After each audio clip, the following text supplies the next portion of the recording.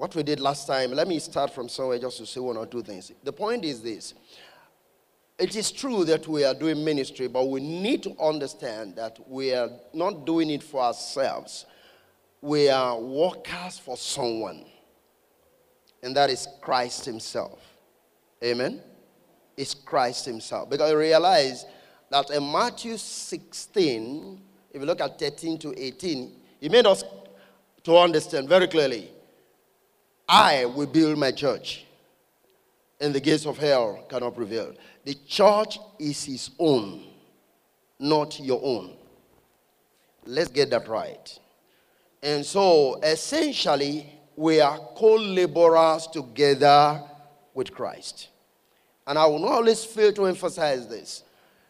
If you want to build a house, and you engage people to help you or to come join you to build the architecture and the mansion, whatever, everybody must work according to the blueprint.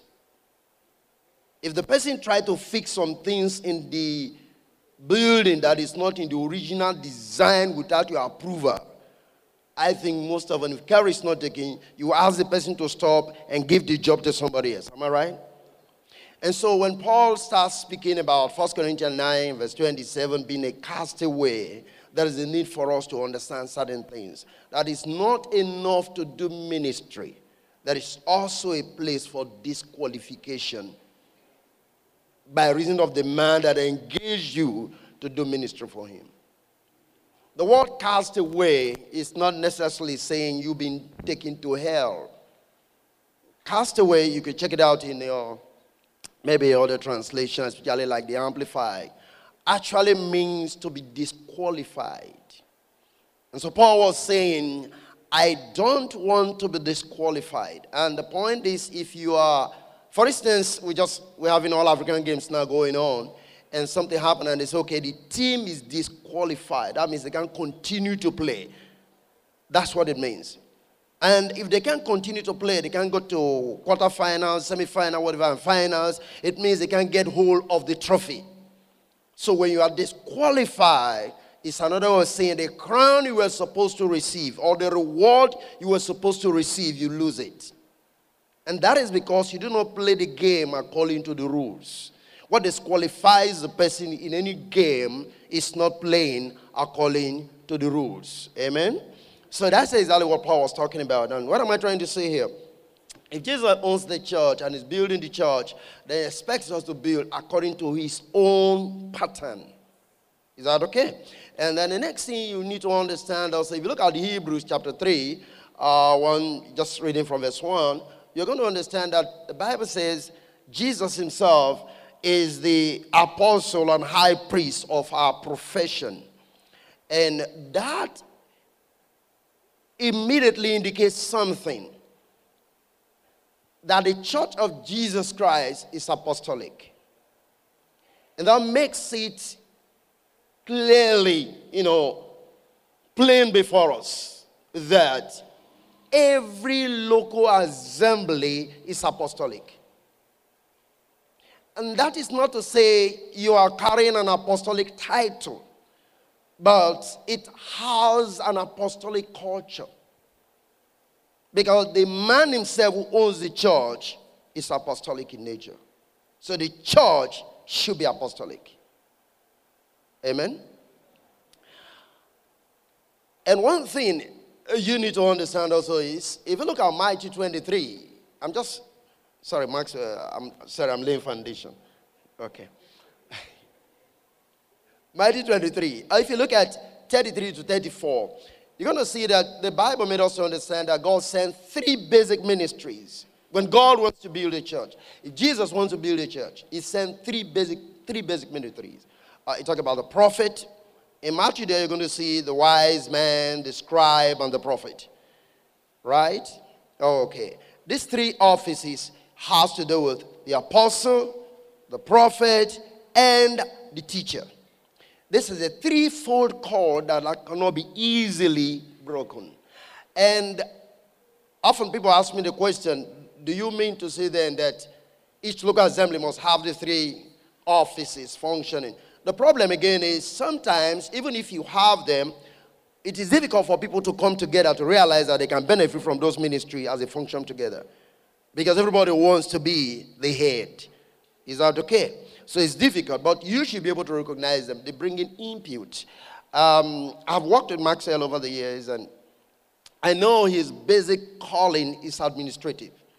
So even though he's my biological son or he's working under me, whatever, if he comes and says that this is it, I say, okay, yes, sir. I just agree with it. I know he's sent to me to bless my ministry. We don't have any schism. We don't have any whatever. He shouldn't be there. So if you have a prophet, and I'm not talking about prophet that just sees vision. A prophet is a man that really speaks the mind of God, that sees things before others sees them. Is that okay? It's a big difference between a visionary and a prophet. We need to understand that. Because even the first time the word prophet is used in the Bible, it was used for Abraham. And there is nowhere on record Abraham was seeing vision for people. But God rightly said in Genesis 20, if you read it, when he was speaking to Abimelech, say, give Sarah back to the person or to the man because the husband is a prophet. And that was because Abraham knows the mind of God. And the Bible says, I know he could be able to teach his children in the way of the Lord. He knows God's mind. And then we know from Amos, the definition is, I will do not in a first reveal it to my prophet. And what that means is God will not engage on anything except before bringing his partner, which has to do with the prophet. And so when God was to destroy Sodom, the first thing he did was to go to Abraham because he was the prophet of God. Amen? All right, so I want us to get that right. So when we say God needs a prophet, an apostle, and a teacher to build a church, I'm not just talking about men who sees vision. Now, let me show you a typical example from 1 Chronicles 27. Individually, you can carry these three graces, if I may use the word. Individually, you can carry them, which is 1 Chronicles 27. If you look at verse 32, you're going to find that the Bible tells us David, Jonathan's uncle, carried these three major offices of a counselor, which is a prophetic, a wise man, which is the apostolic, and a scribe, which is the teaching ministry. These three gifts were functioning in the life of Jonathan's uncle. Amen? Or Jonathan, which is the uncle of David. Amen? Hallelujah. So you need those people. So you find that this man, which is Jonathan, and Ahithophel were actually the backbone of David as a king. You see? They were the backbone of the king. So understand that you need this. If God is building a system, these three major offices must function. Now the basic thing is these three offices, they bring the mind of God to bear on what is being done so that it can be done accurately. Are you still with me? Okay. Now if you look at Matthew 7, I would like to read this from verse 21 from the Message translation, the book of Matthew chapter 7. Which is directly connected to what I said about Paul speaking about being disqualified for not doing the work the way it's supposed to be done. Matthew 7, 21 to 23. The Bible is saying, knowing the correct password, saying, Master, Master, for instance, isn't going to get you anywhere with me. Jesus is speaking. What is required is serious obedience, doing what my Father wills.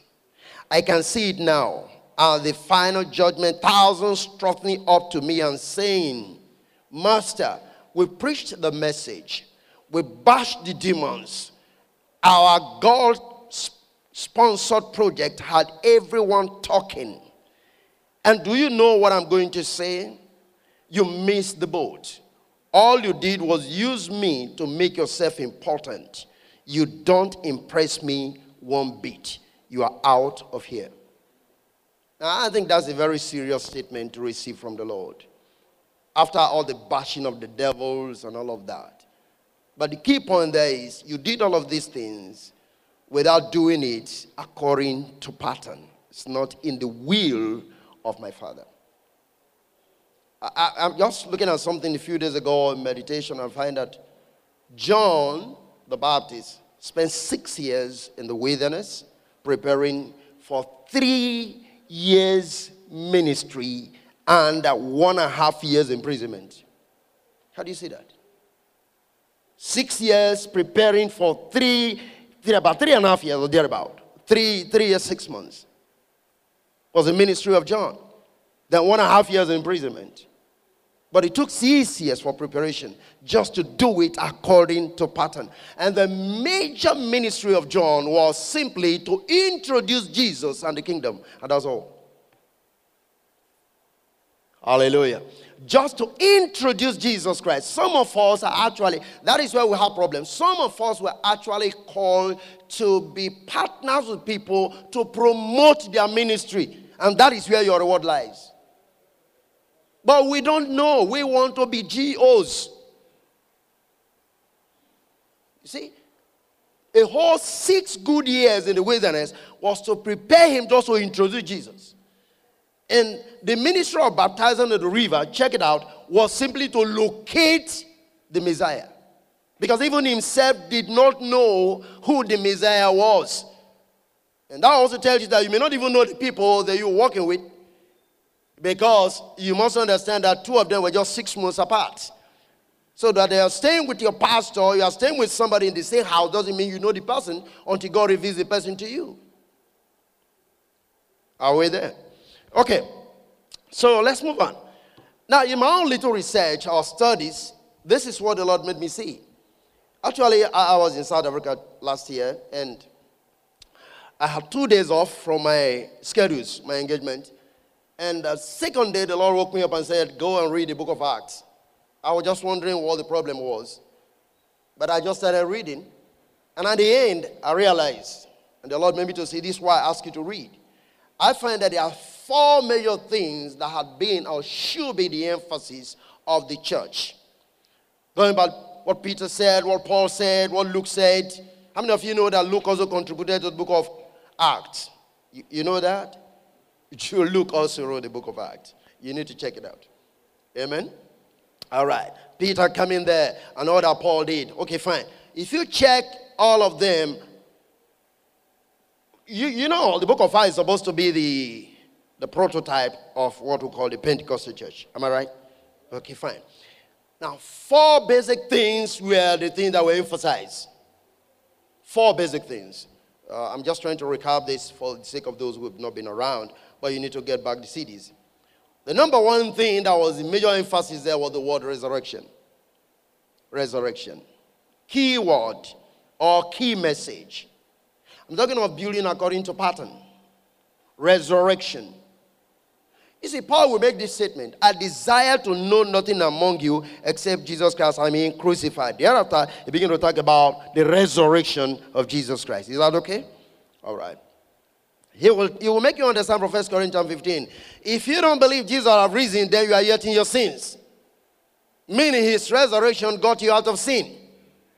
Are you getting what I'm talking about? So it's as important a message as you can ever imagine. If you're talking about people talking about sin, that if you don't bring in the resurrection of Jesus, you have not even started. So go back as you leave this section of what we're doing now. You just go back and start reading the book of Acts. And you're going to see the emphasis that I'm talking about. So number 1 emphasis was resurrection. Number 2 was Jesus the Christ. And that is also very important. Jesus the Christ.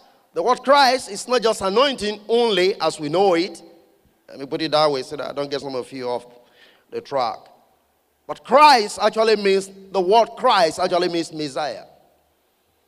And the Hebrews or the Jewish people were waiting for the prophesied Messiah until Christ was born. Right? And so, if you begin to read, Paul will say, I am saying that this Jesus is the Messiah. Or the Christ. So when you use the word the Christ, what he's saying is the Messiah. The very one that was prophesied that we're expecting. And if you can deal with the Messiahship of Christ to the body, then you can be able to talk about their deliverance. Because it was supposed to take the Messiah coming to Israel to deliver them. So if you don't understand the Messiahship of Christ, then there is no true deliverance for your people. Amen? Now the next thing you're going to see there is the word kingdom of God. Kingdom of God. And then the last thing you may probably see in terms of importance of emphasis is the word, the grace of God, or the gospel of grace. But today we're dealing with the kingdom of God. In our next section, we'll be dealing with the gospel of grace. So let's start the journey from the book of Mark. Mark chapter 1. The kingdom of God. I want to trust that I should be able to get through with this. So you're going to be fast a little bit with me. You are all pastors. So that gives me good opportunity to be a little bit fast. If you look at Mark chapter 1, from 14 to 15, the Bible made us understand that very clearly.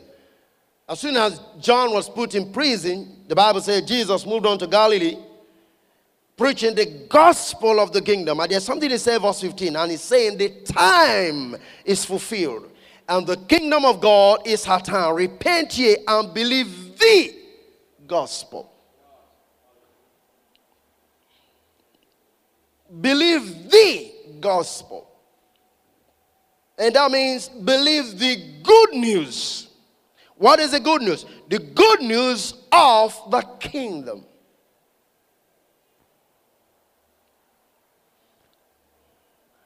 Luke chapter 4, verse 43.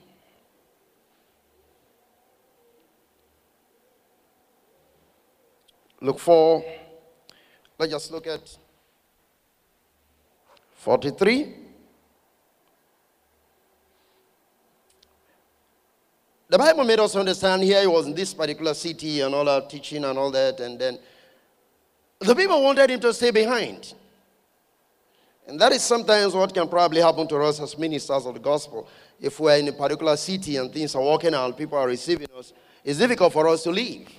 I was speaking to someone recently who was asking me a question. I said, can you picture what it takes if you truly want to do ministry, that God will take you from a city revival to go and preach to one man? And that's what happened to Philip. He was in Samaria. Even the demons were subjecting themselves. Sorcerers were coming, bowing down to him. The whole city was on for revival. Philip was doing signs and wonders. The Spirit said, leave this place and go to the desert to meet one eunuch. A whole city revival. The Lord asked him to go and meet one eunuch. But you see, that one eunuch was the key to the whole nation of Ethiopia. So one man that God will send to you could be the door to a whole nation. You need to understand that when it comes to ministry. Now here, Jesus gave us another example here. In Luke 4:43. And he said unto them, they wanted him to say, and he said unto them, I must preach the kingdom of God to other cities also, for therefore I am sent. You see, it always baffles me. If Jesus had a specific commission, what ought to be our commission? If we're his disciples, the Bible says, every disciple must be as his master. If he has a specific commission that was driving him all over the place, moving from one city to another city, one major message, why do we have these fragmented teachings all over the place? Who are we working for? Whose ministry are we truly carrying? So Jesus was driven by one passion, and that is to ensure that the message of the kingdom that he carried was preached to other cities also. Amen. Go to Luke chapter 8. Luke chapter 8, verse number 1. And it came to pass that afterward that he went throughout every city and village. Today we don't like village thing. Preaching and showing the glad tidings of the kingdom of God. And the 12 were with him. From cities to villages. Because there is something that needs, remember when he started, the time is fulfilled. And I'm going to make you see what time he meant. You know, often and again we have this contention theologically that the kingdom is not here. I have no problem. It's just that we are not taking time to study the Bible. Amen? We are not taking time to study. Some people say the kingdom didn't come because the Jews, they scoffed. The Jews have the Bible too. The Jews didn't accept him, so the kingdom was put away in abeyance and whatever. Okay, fine. I'm not going into all of that. But take time to study the Bible. Romans 14:17, very straight. The Bible says the kingdom of God is not meat and drink, but righteousness and peace and joy in the Holy Spirit. So if you say the kingdom is not here, you are simply telling me the Holy Spirit is not here. Because the Holy Spirit carries the kingdom. The expression of the kingdom is righteousness, peace, and joy. Okay, that's another thing. But let's see.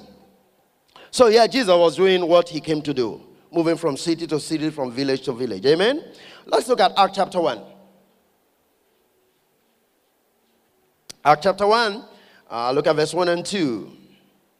Down to 3. Very quickly. The Bible says, and it came to pass afterward that they went throughout every city. Oh, sorry. Okay. Verse 1, Act 1. The former treatise have I made, O Theophilus, of all that Jesus began both to do and teach. Nice. Look, there's talking here, in case you don't understand. Writing to Theophilus. Until the day in which he was taken up, after he, through the Holy Ghost, had given commandment unto the apostles whom he had chosen, to whom also he showed himself alive after his passion by many infallible proofs, being seen of them 40 days, and doing what? Speaking of the things pertaining to what? The kingdom of God. For 40 good days, Jesus occupied his attention, mind, energy in explaining further to the people about God's kingdom. Watch this. He started ministry declaring the kingdom. Within the space of time he lived, he was moved from village to city declaring the kingdom. When he rose from the grave, he engaged himself about God's kingdom. I mean, think about that. What a passion. Are you still there? So the question is, where is our passion today? If we are actually going to build just like he was building, and we have to build according to pattern. Amen? All right. Now, you know not very well. The Bible made us to understand. In Luke 16, verse 16. Because there's something I'm driving at that you're going to get it very soon. Luke 16, verse 16, the Bible said, the law and the prophet were unto John. And since that time, the kingdom of God is preached, and everyone pressed into it. Hallelujah. John began it. Every man is pressing into it. Right from that time. Praise the Lord. Are you still there? You know, we often like it the other way around, and it says, and the violent men, they take it by force. Eh? Okay, you need to read the book of 1 Samuel, and you see violent men taking the thing by force. How many of you remember the two sons of Eli? If you don't give it to me, we'll take it by force. So that's how we're taking it today. It's not bad. Fine. Praise God. Okay, Acts chapter 8. I'm just running through a few things. Let me bring you to bring you to the very place that we need to talk about. Acts chapter number 8. If you look at verse 12, the Bible says, but when they believed Philip, preaching the things concerning the kingdom of God and the name of Jesus Christ, they were baptized, both men and women. In Samaria. That's Philip. Who is Philip in the first place? Philip is or was an evangelist.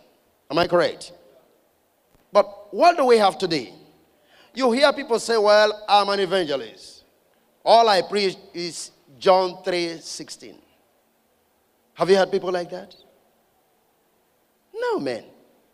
This was an evangelist. Hallelujah. What was Philip preaching in Samaria? He was an evangelist. Philip the evangelist.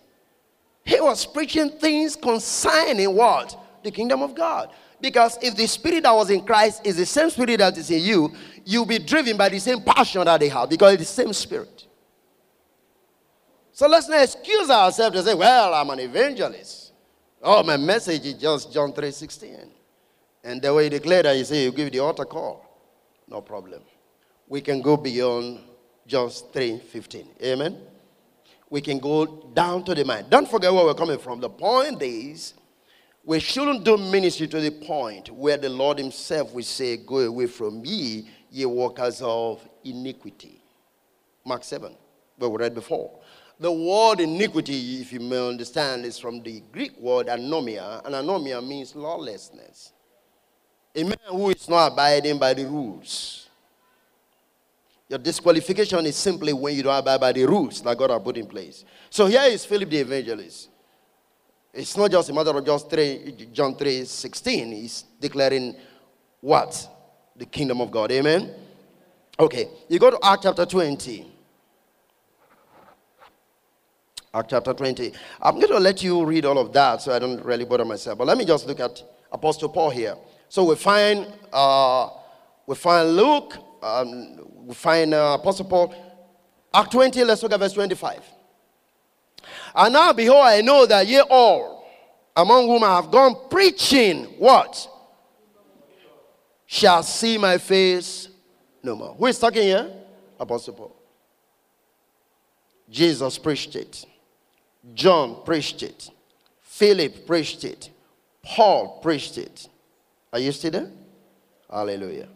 Then I just want you to go back there and study the whole book of Acts and see the emphasis and see the people that were declaring the things I'm talking about now. I'm trying to say, people of God, let's get back to the original message that God himself gave to his body.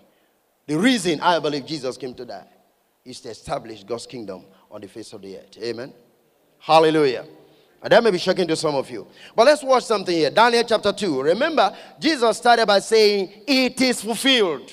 What is it that is fulfilled? Let's get down to Daniel chapter 2.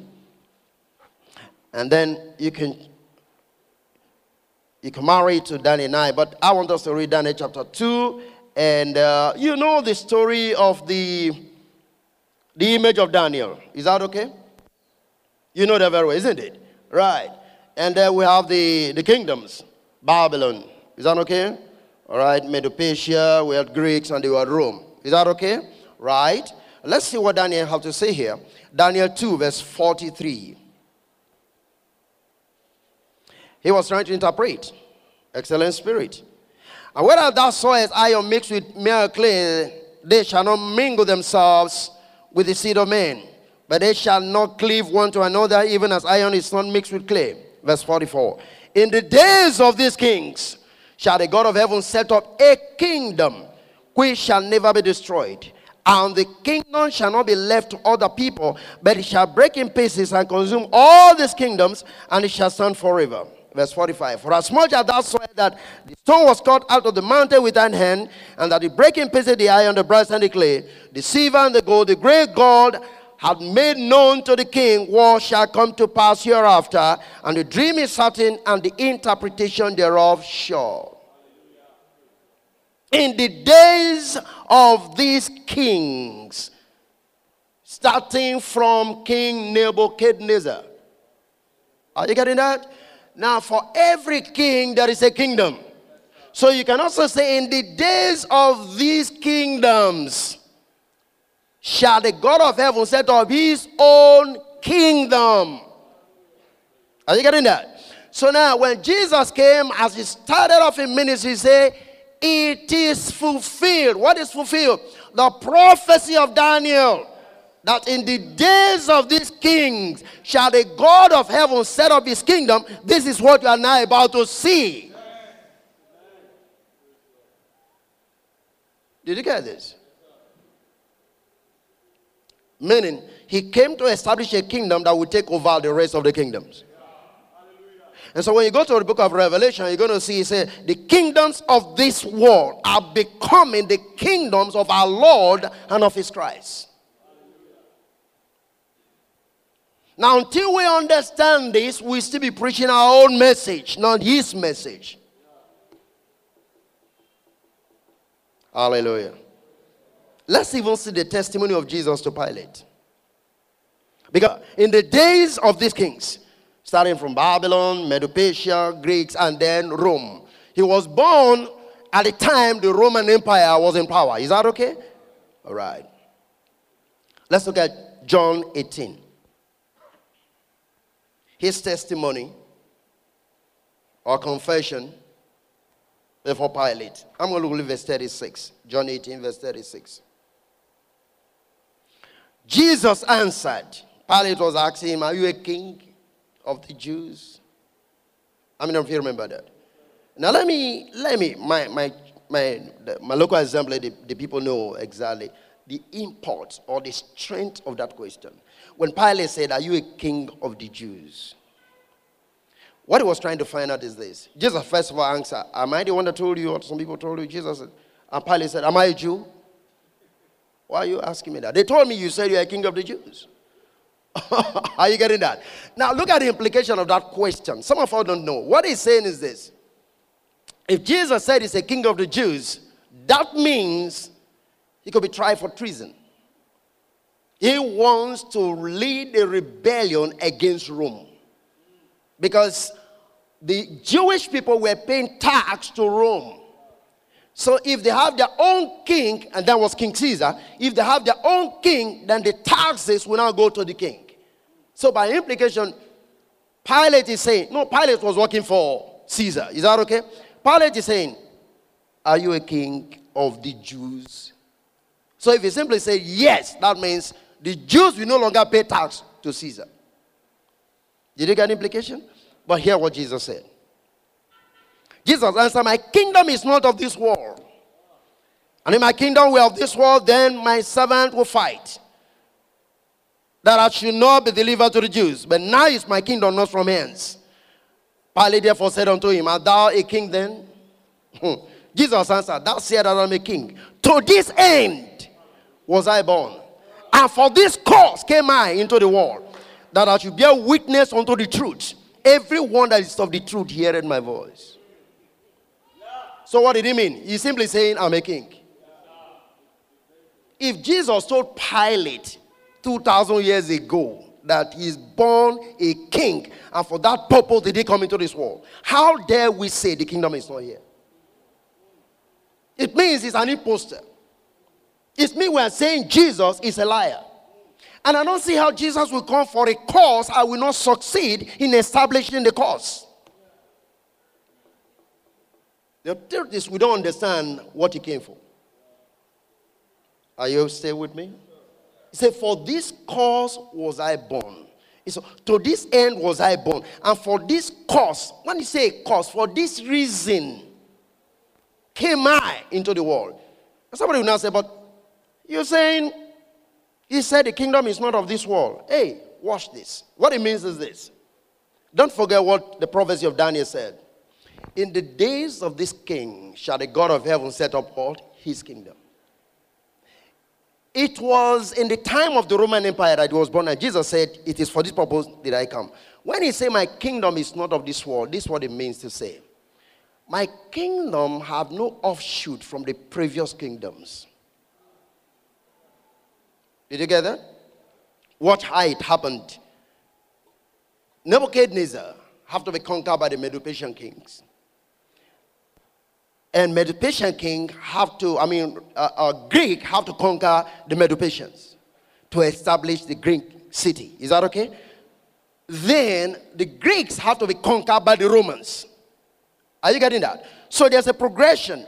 And for every kingdom conquered by another kingdom, they take some of their principles to build up. So Jesus is saying here, my kingdom have no offshoot from any of those previous kingdoms. It have nothing from Rome, nothing from Babylon, nothing from Medo-Persia. It is completely heavenly. But it is still right here. Are you getting what I'm talking about? That's what he's saying when he says my kingdom is not of this world. He's not saying the kingdom is not to be experienced here. He's saying my kingdom principles, for instance, my economic principles, my political agenda, if I want to use the word, have nothing to do with the previous offshoot. The kind of weapon I use in my kingdom have nothing to do with the weapon that the previous kingdom had been using. Is that okay? That's what it means. And that's why our life is not really based on what we see around us. Our source and resource center is heavenly. God is our source. God is our strength. In him we live and move and have our being. Amen?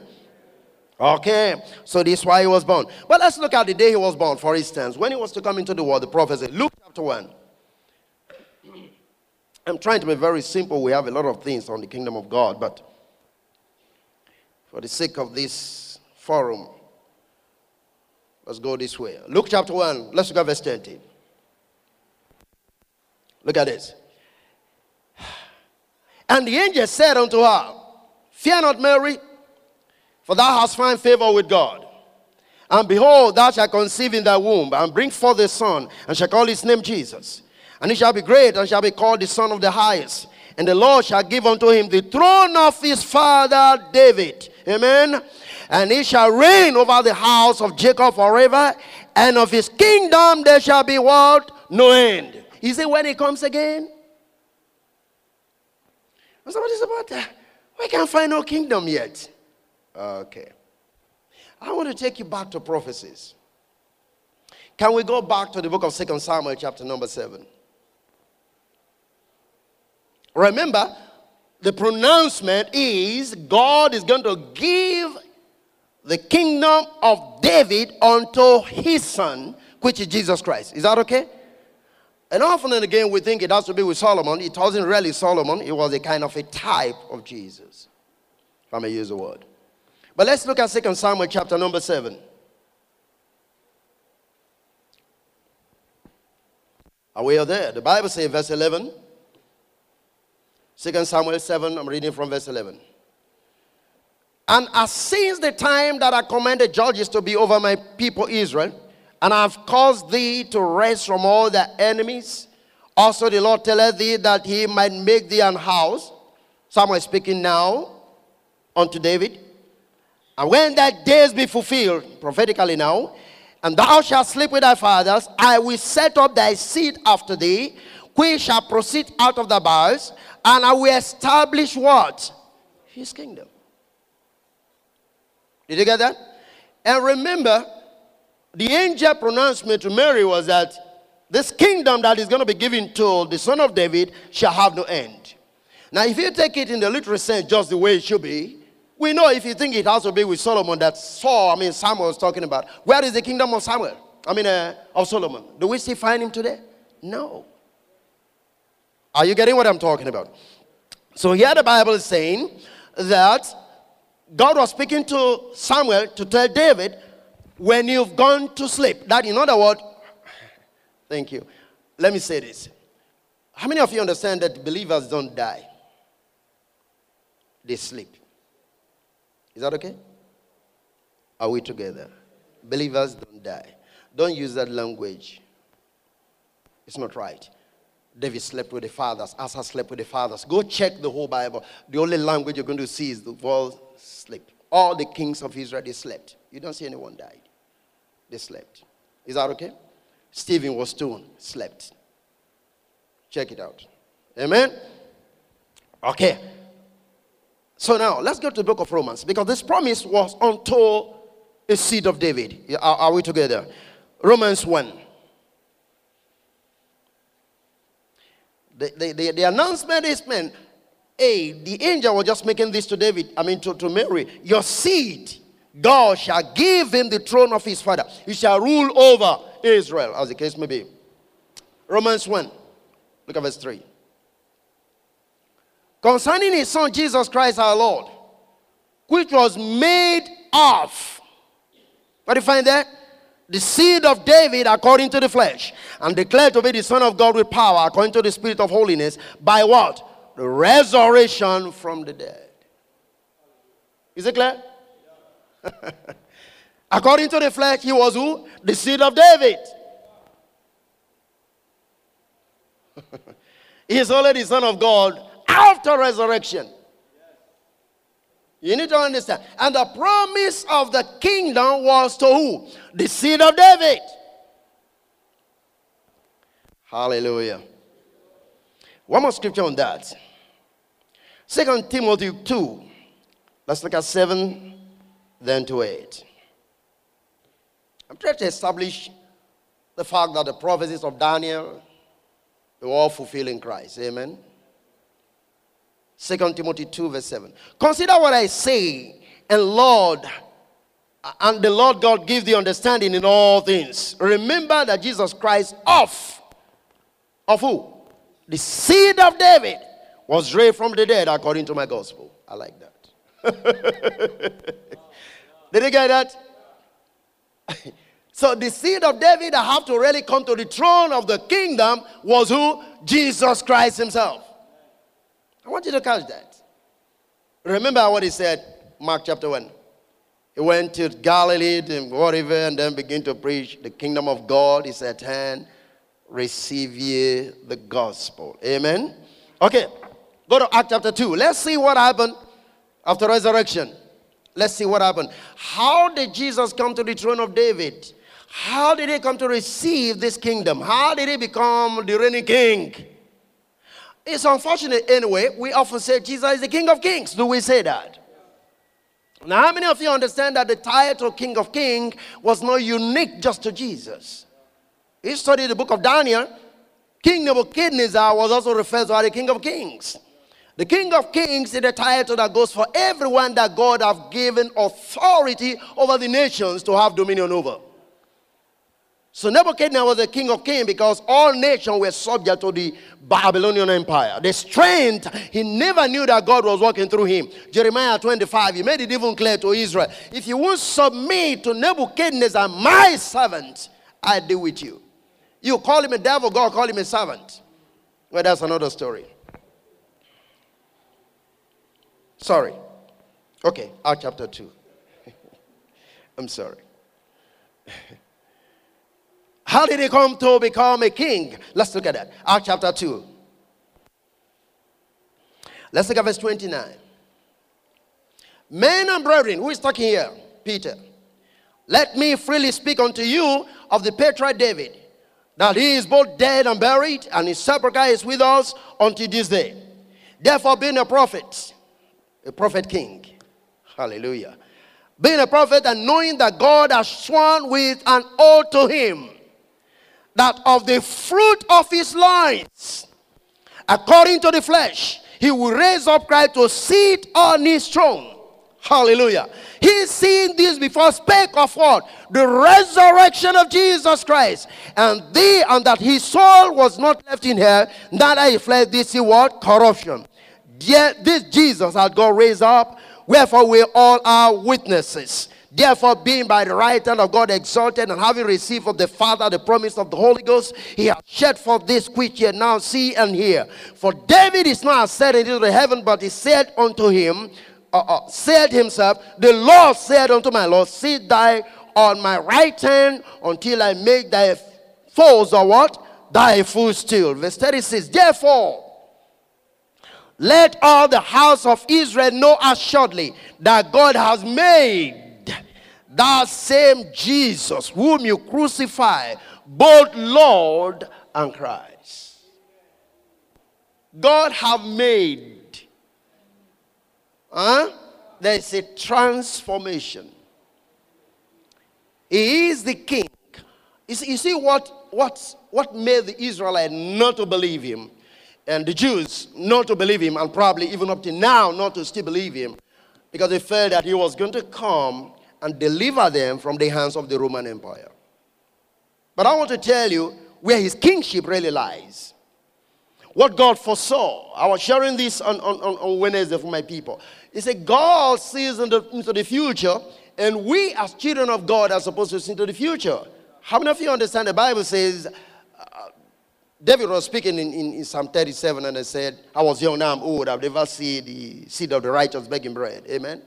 And if you go to verse 21 of the same chapter, you're going to see why the righteous doesn't beg bread, because the fathers have to lay up an inheritance for the children's children. And the key way to lay up for the children's children is to be a merciful, charitable person, even to the poor. And God saw that in the future, because he wanted to have an inheritance, he wanted to own the whole world. What did he do? He gave his son. And now he's reaping the whole world. That's a righteous man's work. Amen. So the rulership of Jesus is from the spirit dimension. Now, let me show you the enemies. They have the mind for physical enemies like the Roman Empire and all of that, because David was such a warrior. And so they actually was working for the seed of David to be a deliverer. You know, David conquered so many things. There with Goliath, whatever, Philistines and all of that. So they feel every child that is coming who is supposed to be the Messiah, who is going to be the seed of David, must be such a warrior to fight literal battles and kill all the people and deliver Israel and make them a nation. And that is why they say the problem in Palestine today, because people think that is the Holy Land. There is nothing there holy, man. I'm sorry. I'm sorry. You could go. There's no problem. Pilgrimage, fine. That is another good. You want to use that for honeymoon, fine, beautiful. But man, wherever God step upon is a holy ground. Are you still there with me? Otherwise, you tell me, how would a burning bush be a holy ground? God say, man, pull off your shoe because the ground you are standing is a holy ground. What made the ground holy? That's a burning bush. Moses was already on the holy ground before ever anything comes up. Are you getting what I'm talking about? What are we saying? Wherever God stepped upon, that's the holy ground. We can make this nature a holy place. Bringing in God here. Hallelujah. Let's see how Jesus reigned. 1 Corinthians 15. But we all agree that Jesus is the seed of David that was promised? Do we all agree that he was promised a kingdom? So can we conclude the kingdom must be here because the seed was born? Are we here? Okay, 1 Corinthians 15 verse 25. Praise the Lord. Trying to keep the time. Excellent. Excellent ministry. Fine. Two men are in front that I fear so much. I don't like their looks. That's why I'm trying to get my eye off that chapter, that section. I like this place. These guys here. Two people in front. No. 1 Corinthians 15. No, don't look that way anymore. 1 Corinthians 15. Look at verse 25. For he must reign. Who is it that must reign? Till he put all enemies under his feet. Meaning he's reigning. The last enemy that shall be destroyed is what? This man is reigning. So if you say the kingdom is not here, you saying death is going to reign forever, you saying sickness. Why do you cast out devils? Why do you heal people? By what power do you do that? He's reigning. He's got a kingdom. Amen. This is what you're asked to take to the world. Now listen, let's go on. You see, Paul always said, the kingdom of God is not with words, but with what? Power. You see, the anointing, as you call it, or the Holy Spirit is not just for speaking in tongues. Now, I believe in speaking in tongues. I speak in tongues, like Paul will say, more than you all, if you will. My prayer time, my wife knows I hardly can, everything, I said we're praying together. I speak in tongues. Well, man, that is not what the Holy Spirit is totally meant for. Amen? It goes beyond tongues. Because I also believe even animals can speak in tongues. Amen? I might say, what do you mean by that? Check the Bible. The donkey, sir, that spoke to the prophet. What language did he use? When an animal began to speak the language of a man, he was speaking in tongues. So what are we talking about? Animal can speak in tongues, man.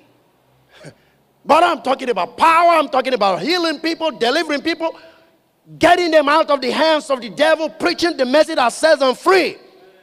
The kingdom is with power. It's not cheap stuff. It's not, no. Okay, let's leave that. Thank you. Okay. Hallelujah. Are we still together? Okay. Look at Matthew 12. Let me start winding up now. I know this guy, despite your smile. Yeah. Matthew 12. Hallelujah. Amen. Okay. Matthew 12. Are you there with me? Let's look at verse 28. But if I cast out devils by the Spirit of God, then, who is talking here? Did you get that? If I cast out devils by the Spirit of God, then the kingdom of God is come unto you. So you don't need to be expecting it. It's already here.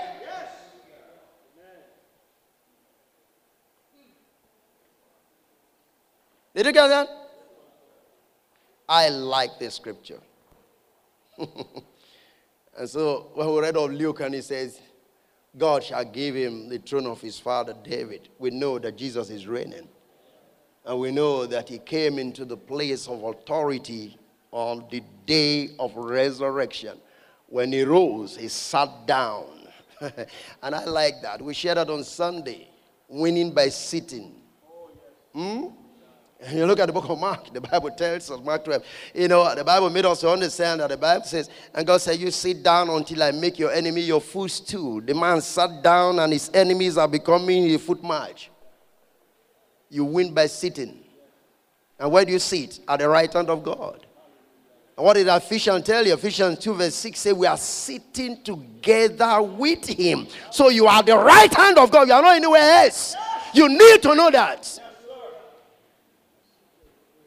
And that is why devils must subject unto you. Why must they be subject unto you? Because you are sitting above them. In fact, you are not asked to look up. You are supposed to be looking down on the devil. You know what it means to look down on someone? Because your position differs. I bring him under your footstool. Where do you find the devil? On your footstool. We are promoting the devil too much in church.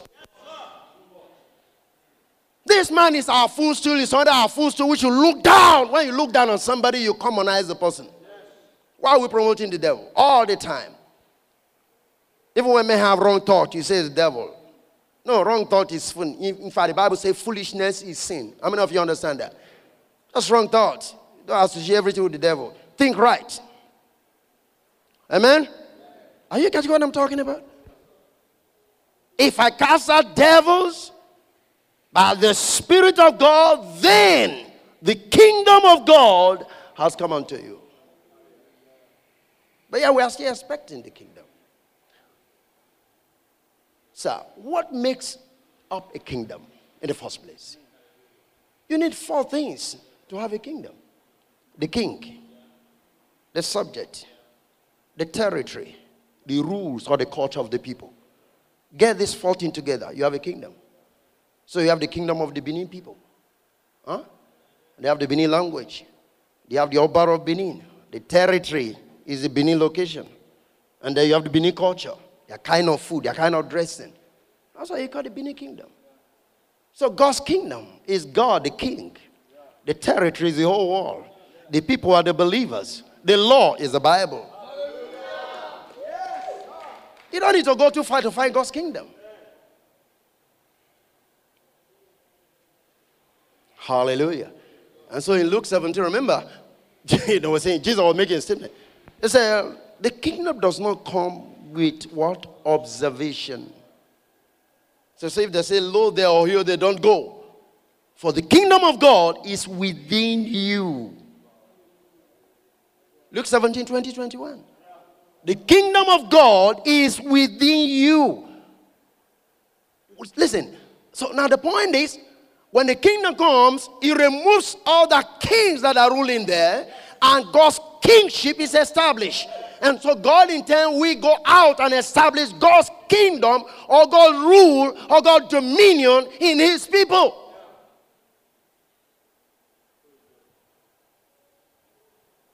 And that's why I get into a problem with theology. I don't want to go that way. But the Bible tells us the increase of his government, there shall be no end. So when he started, he continued.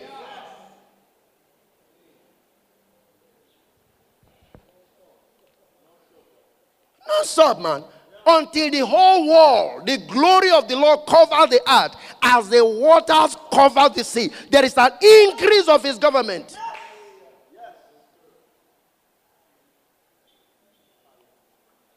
Let's look at Matthew 12 now from the Message, and I'm going to stop there so that we can drink some water as well. Praise God. Next section, we're going to be dealing on grace. But please read the book of Acts very well before you come. Amen? Read it very well before you come. Okay, same Matthew 12, I'm reading from the Message translation. I want to read from verse 43. When a defiling evil spirit is expelled from someone, it drifts along through the desert looking for an oasis. Some unsuspecting soul, it can be devil. When it doesn't find anyone, verse 44, he says, I'll go back to my own haunt. On return, he finds the person spotlessly clean but vacant. Verse 45. And he then runs out and runs up 7 other spirits more evil than itself, and they all move in, whooping it up. That person ends up far worse off than if he had never gotten cleaned up in the first place. Are you still there? Listen to this. That is what the generation is like. You may think you have cleaned out the junk from your lives and gotten ready for God, but you weren't hospitable to my kingdom message, and now all the devils are moving back in. The corruption in the church today is the neglect of the message of the kingdom. You refuse to be hospitable to the message of the kingdom, so everything that have left the church is coming back. The solution to the pollution that is in church today is to raise up one more time the message of the kingdom of God. God bless you.